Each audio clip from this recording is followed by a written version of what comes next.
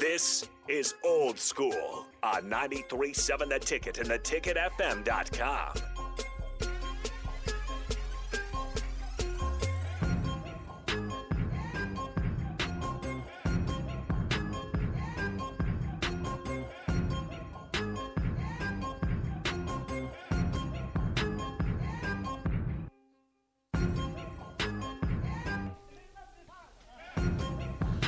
Final segment of Old School.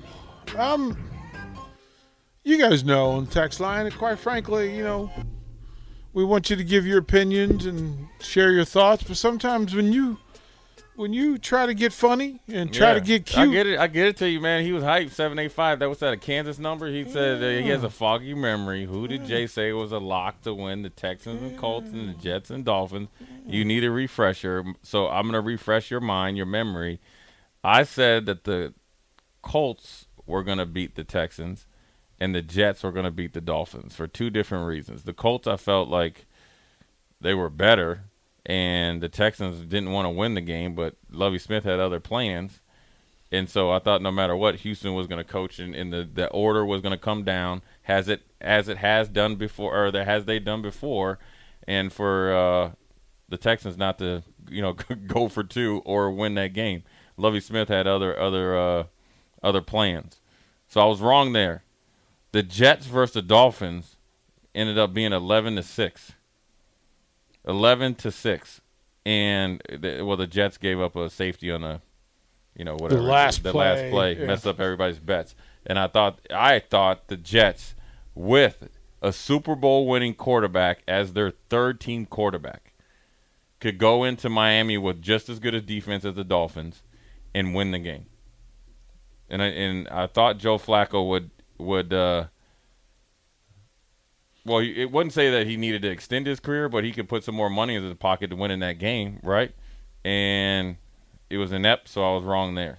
So I guess your memory is refreshed. I guess you were right. I hope you didn't lose any money. The both of them, one was by right mind picking the Colts. I would have picked the Colts again. Mm-hmm. And then the other one was by emotion, just because of my pure hatred for the Dolphins. Wow. See, so we gave you got hurt.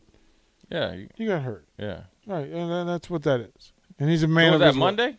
Monday yeah, he did that? Yeah, he stepped up. Dang. Stepped up. My bad, player. I would have got you. I didn't know. Oh, I had to leave, so yeah. No, he's I stepped got you, up man. for it. Yeah, you're right. You're right, man. You got me. Jason it was two toilet bowl games. There's nothing to really beat your chest about. Dolphins were playing for something, but the Jets, they were just probably playing for a little, fun money to hang out with DJ Khaled that night, so they didn't have to fly back on the team plane to get their U-Haul ready. But shout out your team. Where you got a ball game tonight? Right. I'm going to watch Southwest against North Star. Okay. Southwest has some really good players. North Star has some really young talent. I think they had some guys that needed to get some stuff done. So it seems like I think the city in general is pretty. The parity is good, so it's pretty competitive. It's just interesting to see the different coaching styles. Nothing I ain't never seen before. But it's interesting just to watch basketball, see some of the kids that I've coached and coached against, to see how they're doing at the high school level, which is always fun. Normally, like when I'm coaching club ball, I wasn't able to watch a lot of basketball because we're playing tournament games on Friday nights and Saturdays and Sundays. So now you get to kind of plan your weekend around watching kids that you've coached as well, that you coach a lot in the summer. So it's good to see them, man. I mean, look, Lincoln High has a really good team. They're tough. Southeast has some talent.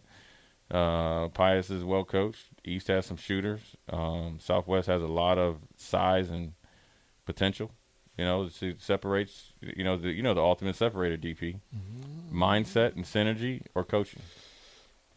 And sometimes it's always obvious. And it's sometimes both. Always obvious. Yeah. That's how you learn how to beat people.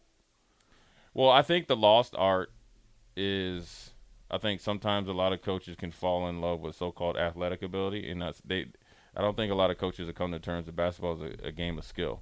And one of the skills, DP, is knowing how to win or teaching them how to win, obviously before they get into high school, and knowing how to use your skill at certain times.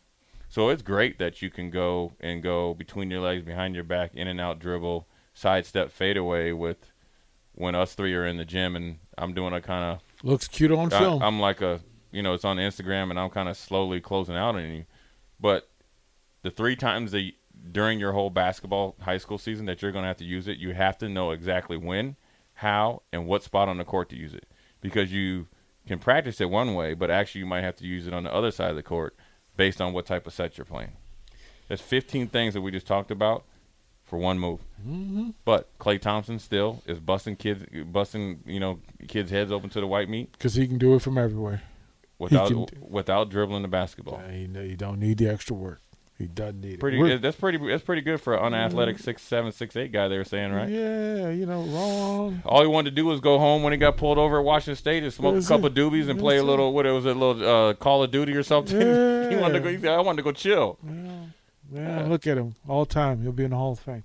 Yep. That'll be it for us. Go Huskers! They about to pop it off in 3 minutes. Look, you got nothing to lose now. Got nothing to lose now. No Greasel, no Gary.